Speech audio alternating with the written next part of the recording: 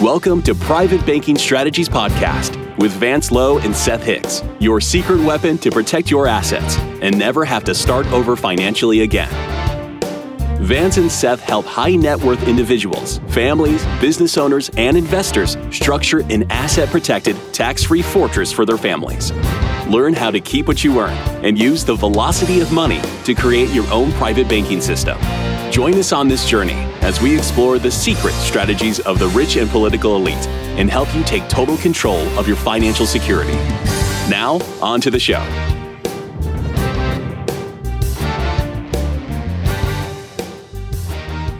Hello and welcome to Private Banking Strategies with Vance Lowe and Seth Hicks. Vance, how are you? Oh, I'm doing great today. How about you, Eric? How are you doing? I'm doing fantastic. Seth, are you with me? We're here, Eric. Thank you so much. Glad to be here. I'm excited because this is part two. Vance asked me to do just a brief overview of what we spoke about in the first podcast. Vance did a great job of presenting and asking some pretty tough questions. I don't think I got them all right, but that's okay. That's what I'm here for. You guys are talking about the 3 rules of financial success. And in the first podcast, you covered rule number 1, which is the 10% rule. So listener, if you have not heard that, go back and listen to that. It's foundational. It's something that every family needs to hear. And you'll understand once you listen to it. And then you started to get into principle number 2. Seth, can you remind us of what that second principle is? It's never spend your principal. Never spend your principal. And I know you guys are going to dive deeper into that today. Correct, Vance? Yes, we are. We're going to really get into this thing. And we want to put a little context to it. A lot of people know that banks always get the money back. We always say in many of our podcasts and when we're making presentations or just talking to people, we have to think differently. The same thinking that got us the results we have today will get us the same results tomorrow unless we change that thinking. So we are about helping people change the way they think about things and looking at it with a paradigm shift. Oh, wow, there's a whole new angle. And in that first of these 2 podcasts, we were able to show you how you could, rather than pay a bill and lose that $600, you could get that $600 back and make $600 in your own personal economy. A town, when it talks about principle, the principle for a town is attracting new money. It may have resources, manufacturing, whatever, but it attracts new money. And the goal of a town is now to get that money circulating. From the pharmacy to the medical center to the automobile repair shop to restaurants to wherever. And as that dollar floats all around town, every single time it stops, it creates a new dollar's worth of product or services. We can do that in our own private economies. We just have to learn how. In the banking world, when it comes to principle, they live this rule. The masters of making money are banks.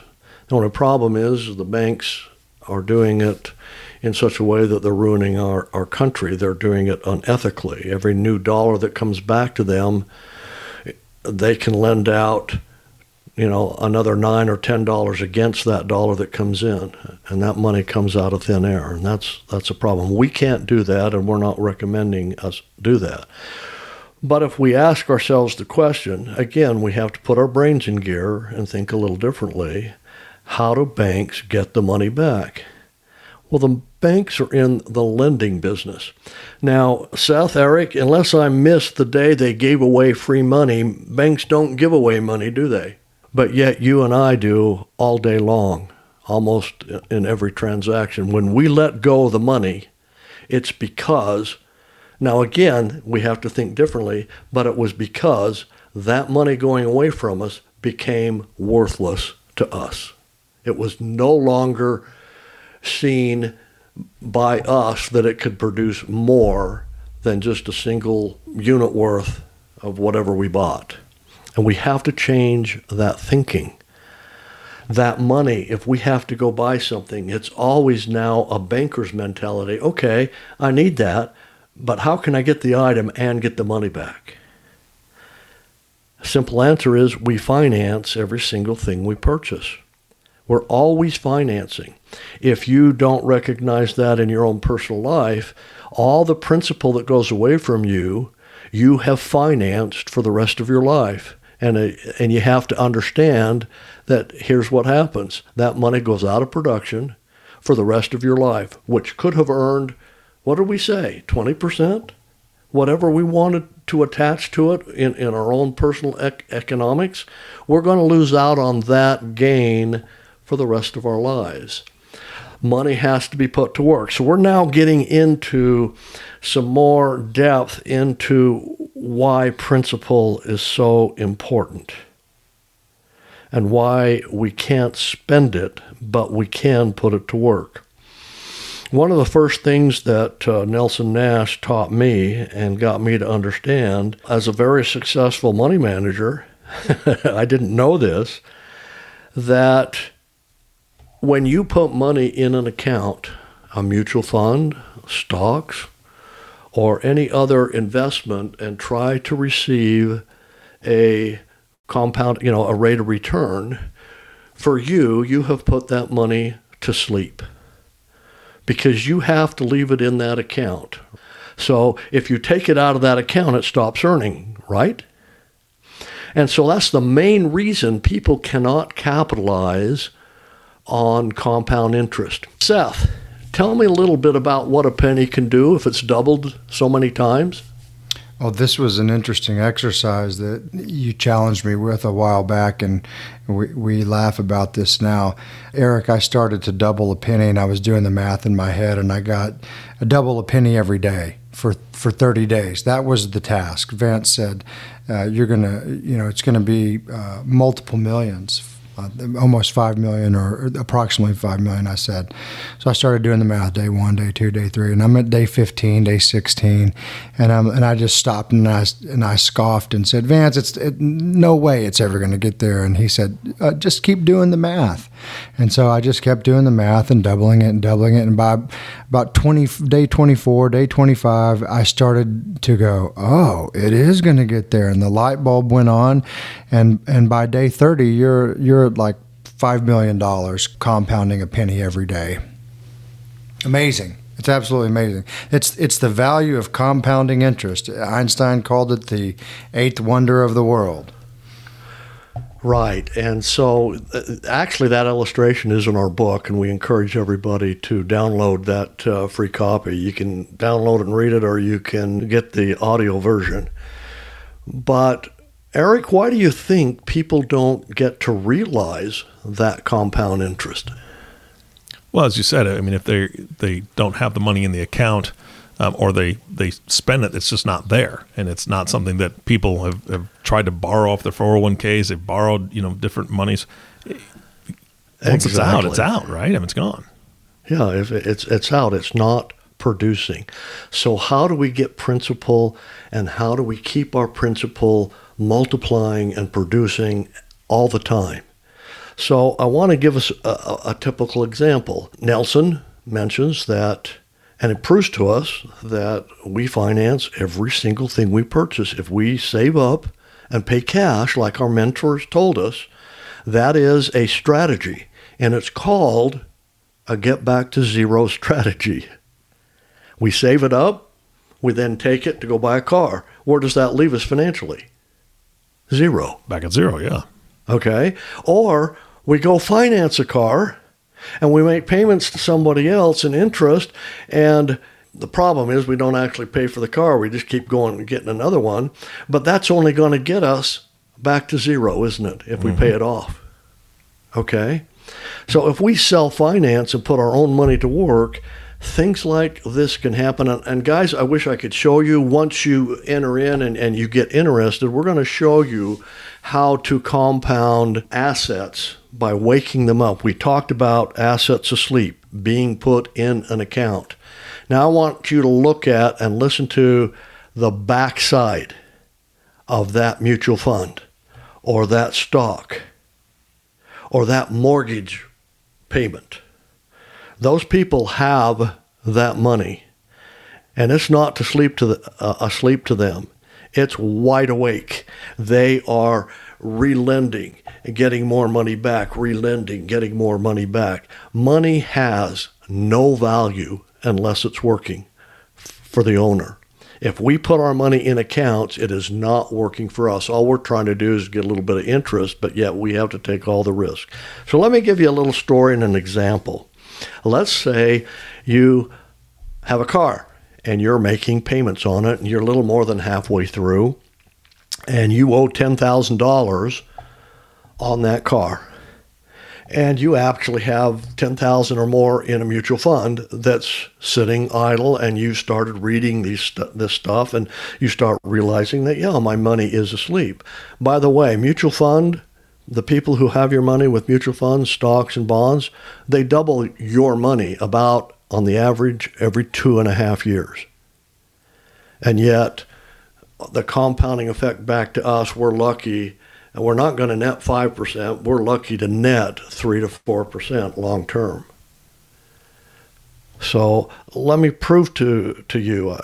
Hopefully I can do this just by illustrating it, but you might want to back this up. We'll actually show you this if you take some of the offers that we have online. $10,000. We're going to move. We're going to sell our mutual fund, $10,000 of our mutual fund, and we're going to purchase the automobile debt. So we're going to set up our own bank, our own lending company. And that's what's missing. If we owned a bank in our community or in our economic situation, now everything's going to circle around our bank. So we're going to personally lend money to our bank because they have to have capital. They're going to turn around and go buy debt. So they're going to buy the automobile debt. And I like to use the guy in the mirror. He's still on the hook. He signed the contract saying, I'm going to make all these payments until the payments are done. So all he's going to get is an address change of who he makes the payment to. And so if you get the choice of who you make your payments to, would you rather pay your company or keep paying someone else's company and lose the money? Oh, all me, Vance. All me. I'm right with you, Eric. So let's take a look at this now. So the payment, your automobile payment is $500, and the interest rate on the loan is 8.5% on the automobile payment. So we have three numbers. Whenever I stumble across this, especially with extended family or close friends, the Vance Lowe Lending Institution will buy up that debt in an absolute heartbeat. We're just salivating to get that debt. Eric, why would you think that, what out of those three numbers would entice me to take $10,000 and buy that debt? Well, the number that's coming back to you. Okay. Everybody pretty much says that, well, you're going to make the 8.5%. And if you do it to yourself, it's tax-free, right? Yeah, that's what I heard on the last podcast. Okay. So what if I took that completely out of the equation and said, I'm going to take it. Of course, we're not stupid, but that has no interest with those three numbers to me and Vance Lowe's financial institution. So now I'm down to two numbers. What is attracting me to salivate over this thing? Well, let me tell you, and folks, I need you to maybe try to think of this. That this will help you give and understand what a banker's mentality is, why they lend money. I've got to put $10,000 to work. What I am interested in is the volume rate of return. How much money am I going to get back annually on this $10,000? Now, I also preface this. Most people have bought several cars throughout their lifetime. The average for between 50 and 60 is almost $200,000 on vehicles. And that's if you're not exotic, because spouse has a car, you have a car, and if you got kids, you had to get cars for them, and even though they're used, okay? And the serious question I asked them in the very first interview we're going to talk about because most people lie to themselves and say, I don't have a car payment, when in fact you do. Anything that's wearing out, you have to replace, and you're going to have to get another car. So you're either going to have to go get principal and pay cash for it, or you're going to have to borrow it from someone else. So you're saving up, or you're going to borrow it from someone else. You always have a car payment. Where we get in trouble is when we use that money for something else. Anyway, let's go back to this now. Let's get into that. What it would be the volume rate of return? Well, that's the $500 per month times 12. And now my math is correct, and Seth, you can tell me if I'm wrong. That's $6,000, right? So to find the volume rate of return is pretty darn simple. You divide that $6,000 by the money at work. In this case, it's $10,000. So, Eric, how does a 60% volume rate of return sound to you? High. Sounds good. I'm here to tell you, and Seth will back me up on this, it's average. It's absolutely average. This is what they get. What they're interested in is the control back. Because now at the end of the first year, I got $6,000 in hand. I still have my $10,000 out there working for me. And when I ask people the question, you've spent $200,000 on automobiles, do you want that money back? Everybody says yes. Well, let me show you how to get that. It isn't about getting, when it's in your own economy, getting back the $10,000. It's about the economy of scale. Is what can I afford to pay myself $500 a month? Because I have to drive. Now, eventually, I'll have to sign that to a new car, take some of that cash, sign that to a new car, but now I'm still paying the $500 a month. But I want all the money back. Did you know that in 5 years of making those payments, that you will have back in your hands $30,000? Because what, 6 times 5? 30,000, correct? Correct. But here's the secret. That's not why you're talking to us. You're talking to us to find out where the power lies. Where is the power? What is the banker's mentality? And the banker's mentality is, what do you do with the $6,000? What if you bought more debt with that at the same rate of return? Now, if that's pretty much average, that's going to produce each year you buy more debt with that $6,000, another $3,600. And just through that same 5-year period of time, that's going to produce another separate $46,000 with interest, $800, added to the $30,000. How does $75,000 now sound to you, Eric? Pretty good. This is financing. This is banking. This is why banks lend money, and we've been kept in the dark our entire lives. I hope, folks, that makes you angry. Do you see yourself in that story?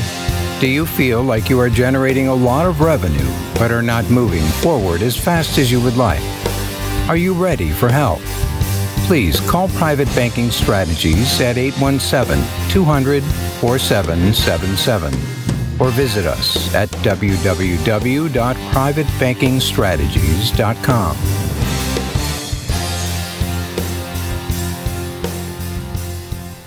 Because it's time we started doing something about it. Self-financing, running a business, putting our money to work. This is that backside. This is what the mutual fund companies, the people who are receiving your money, are doing with it.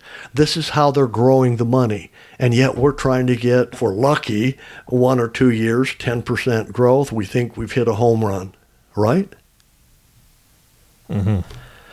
So it's important for us to understand principle. Now, how often, and walk us through this cycle if you can, Seth, because I've been pretty much taking all the time up here.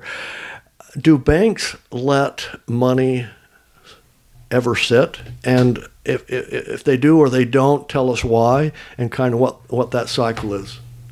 Sure. Well, your centralized banks are able to operate on a derivative lending basis. So when they take $1 in, they're able to lend 10 out. And that's a conservative ratio. Some banks, I think it's probably more like $4 to 100. So that derivative lending is the ability to create money out of thin air, and they're making loans on that money that was created out of thin air and an interest rate. So they don't want your deposits sitting in their account asleep. They immediately try to put the funds to use. And we've talked about this in prior podcasts, how much money has been created out of thin air in the past decade into the trillions. The Fed Reserve has created a policy just to print money, and banks obviously are the landing place for those created dollars, and they want them out there being lent to people, being consumed and being cycled back into their bank consistently and constantly. Okay, one more thought on principle. Remember, we told you that money has no value unless it's working. Banks will not let money sit idle in their bank overnight. They won't do it. At 2 o'clock every single day, money moves forward by 2 hours, all the way around the world, back into their hoppers, into their accounts at 8 o'clock the next morning. On their excess money. Money has to move. It always has to be in motion. So this goes totally against the grain of putting money to sleep, having money in accounts. I can't tell you how much I cringe now when I hear people have all their money socked into qualified assets, bank-controlled, actually bank-owned trusts is what you've invested in. It has nothing in that trust says you're the owner. And that, I hope, is scary for people because you don't have access to it. You can't use it. The people, who are using your money are doubling it far more than you think. Okay, enough on principle for now, but it's a topic, like Eric said earlier, we could jump in and talk for hours and hours and hours. The final principle that we need to follow, the final rule, is called following a well-constructed financial plan.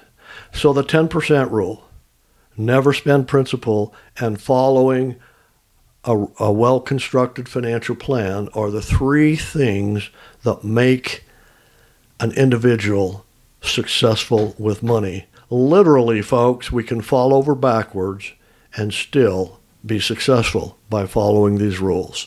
So what is a well-constructed financial plan? Again, Seth, would you outline what we do for people, kind of explain to them what we call the 8-year analysis is and why that's so critical for people's lives? Sure. The 8-year analysis is where we take someone's specific financial circumstances, their liabilities and their assets, their capitalization in their private bank, and how best to utilize the money in their private bank to get the most bang for the buck, the most volume rate of return on the debt that they purchase if they have liabilities. And it shows you step by step what to attack and in what order of priority to have the biggest wealth building outcome. All right. So that, I want to go a little bit deeper with that, but that really is a beautiful summary. Right now, as people start coming in, they're learning. And Eric had said that sometimes we create more questions than we answer, but that is part of the process. Mm-hmm. We get people reading books, listening to the podcast, and getting to a point where, hey, this might work for me. So the first thing we tell the people, and we do that in this discovery meeting, why don't we take this for a test drive with your own situation? So we're going to send you a private link. If you'll fill out your financials it's going to populate this, and we're going to show you side by side using this strategy versus not using it.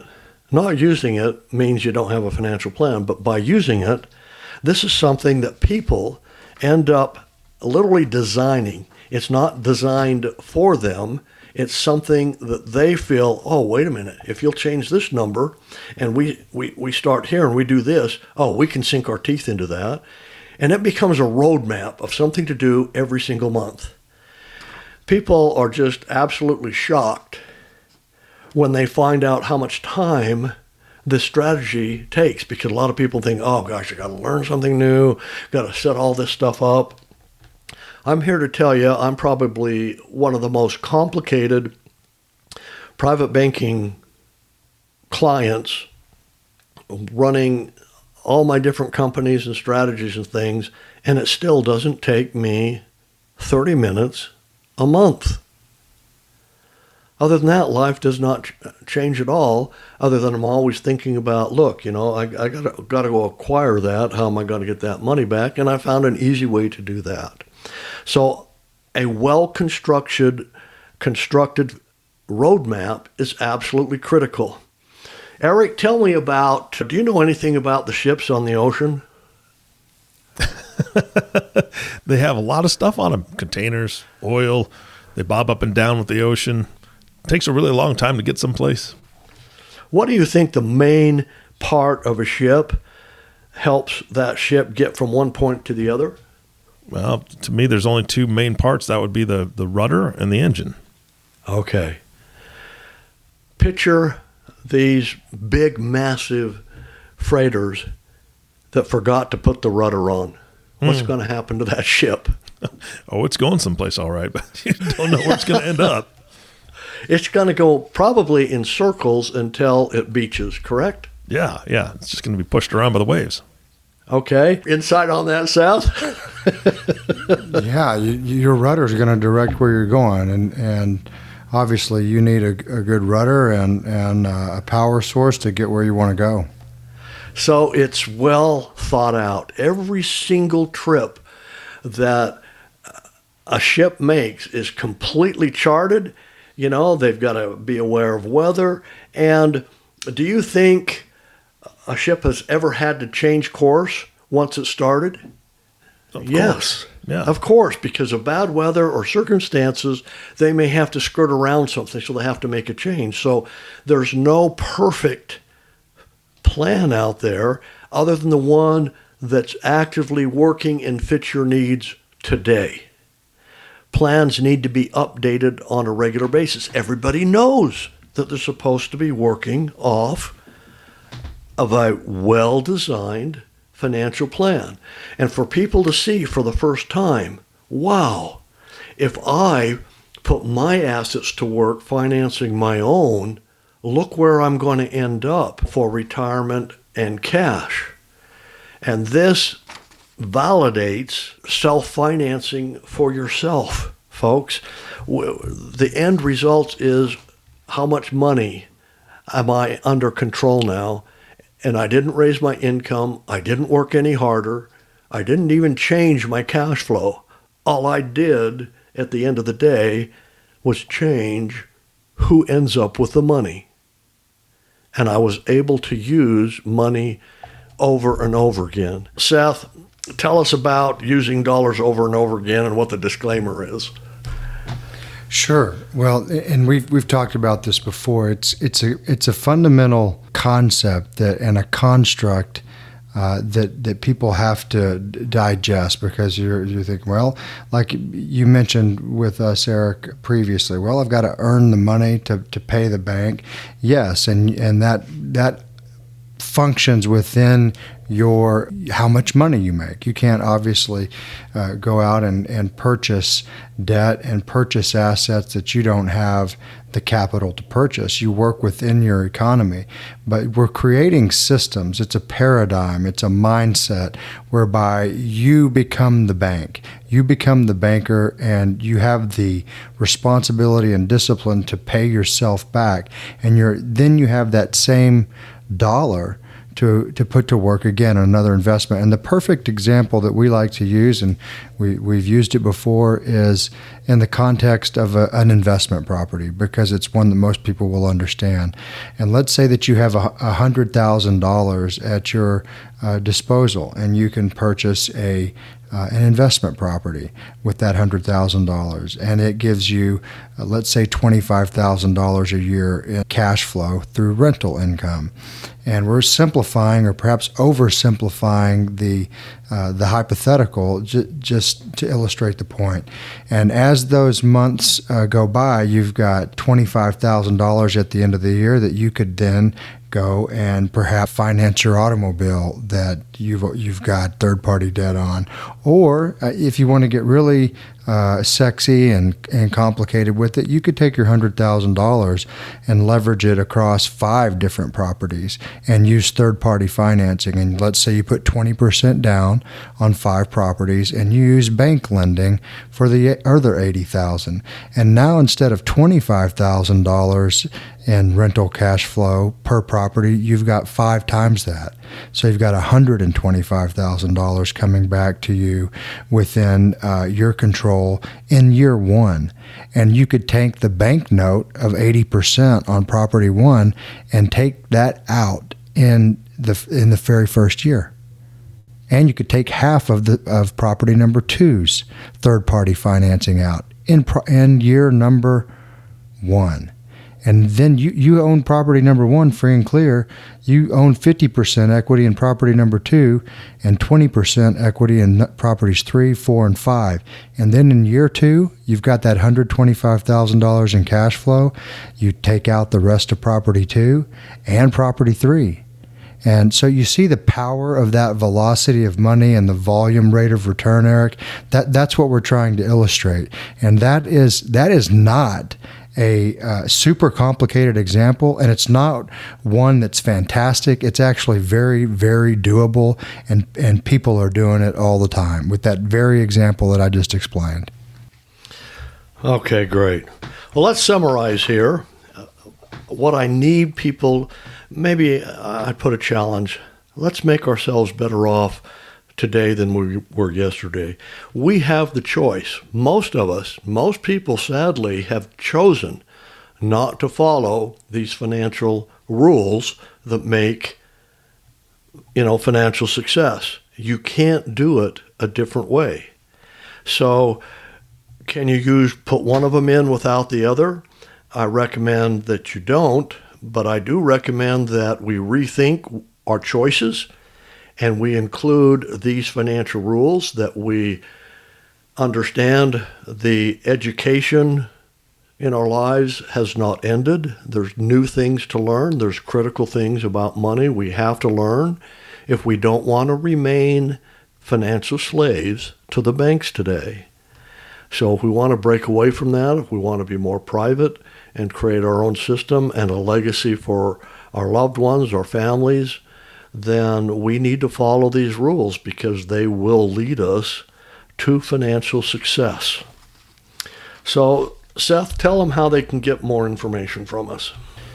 You can find us at www.privatebankingstrategies.com, privatebankingstrategies.com, and there you're going to find a gift offer for those who visit us, and that's our what we like to call a red pill book, how to grow rich with secrets the banks don't want you to know. And in exchange for your email and contact information, you can either listen to that or read that, download it on your computer, read it at your time, or listen to it in the audio version. And you'll also begin to get emails from us that explain certain concepts like the 7 pillars of private banking strategies: asset protection, financial privacy, velocity of money, tax-free growth, compounding growth, legacy value of not having to pay estate taxes when you have a succession of wealth transfer from a father to children, for example.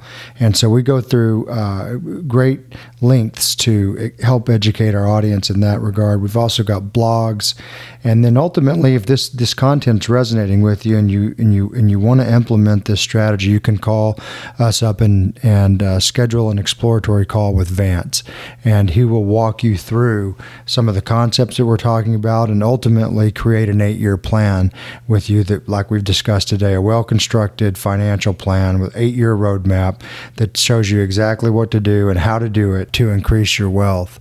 And so we're super excited to share this with folks, and we have a goal to reach as many people as we can, that they can become financially free and independently wealthy, Eric. Guys, there's a ton of financial podcasts out there, and I just want to say that I've listened to quite a few, and I enjoy them, and I hear a lot of the strategies they talk about, which is, you've got your money in your investment account, watch it grow, hold on. If the markets are going to, if they're starting to tank, just keep holding on, you'll be fine.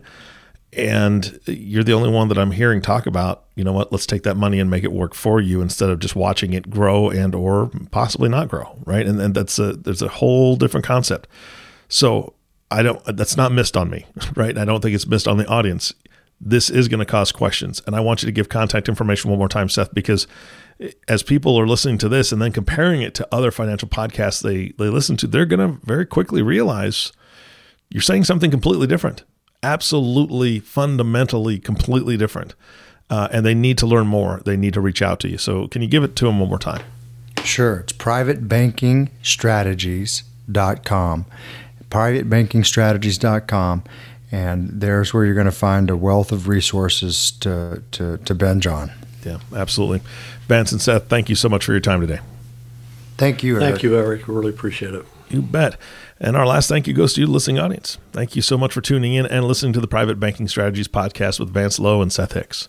If you have not subscribed to the podcast yet, please click the subscribe now button below. This way, when Vance and Seth come out with a new podcast, it'll show up directly on your listening device. This makes it really easy to share these podcasts with your friends and family. And here's the thing. Share the podcast. Share this double session that we just got done with, right? The guys had a lot of information in here.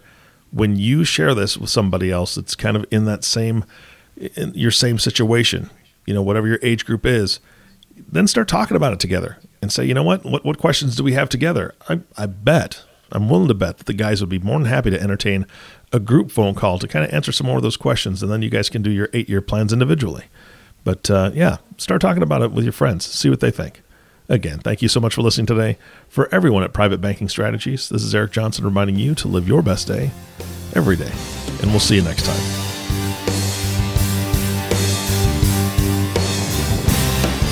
Did that story feel like it was about you? Do you feel you should be making more progress toward your financial goals? Do you feel stuck? Let us help you get unstuck.